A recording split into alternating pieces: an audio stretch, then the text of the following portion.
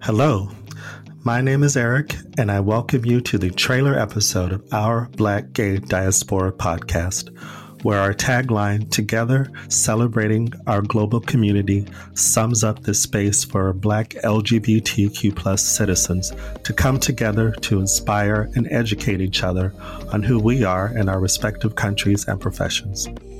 I'm an American who's been in Europe now since October 2019 as a digital nomad, mainly in Stockholm, Sweden. This is after years of employment in a corporate environment as a graphic designer. Now as a freelance designer, writer, and podcast producer, I look for ways to promote international awareness. With our Black Gay Diaspora podcast, we will share stories of Black LGBTQ+ individuals.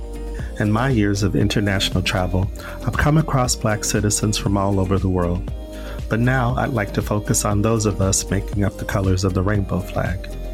Our voices are not often featured in mainstream Black or LGBTQ+ media, despite our diversity crossing continents and borders.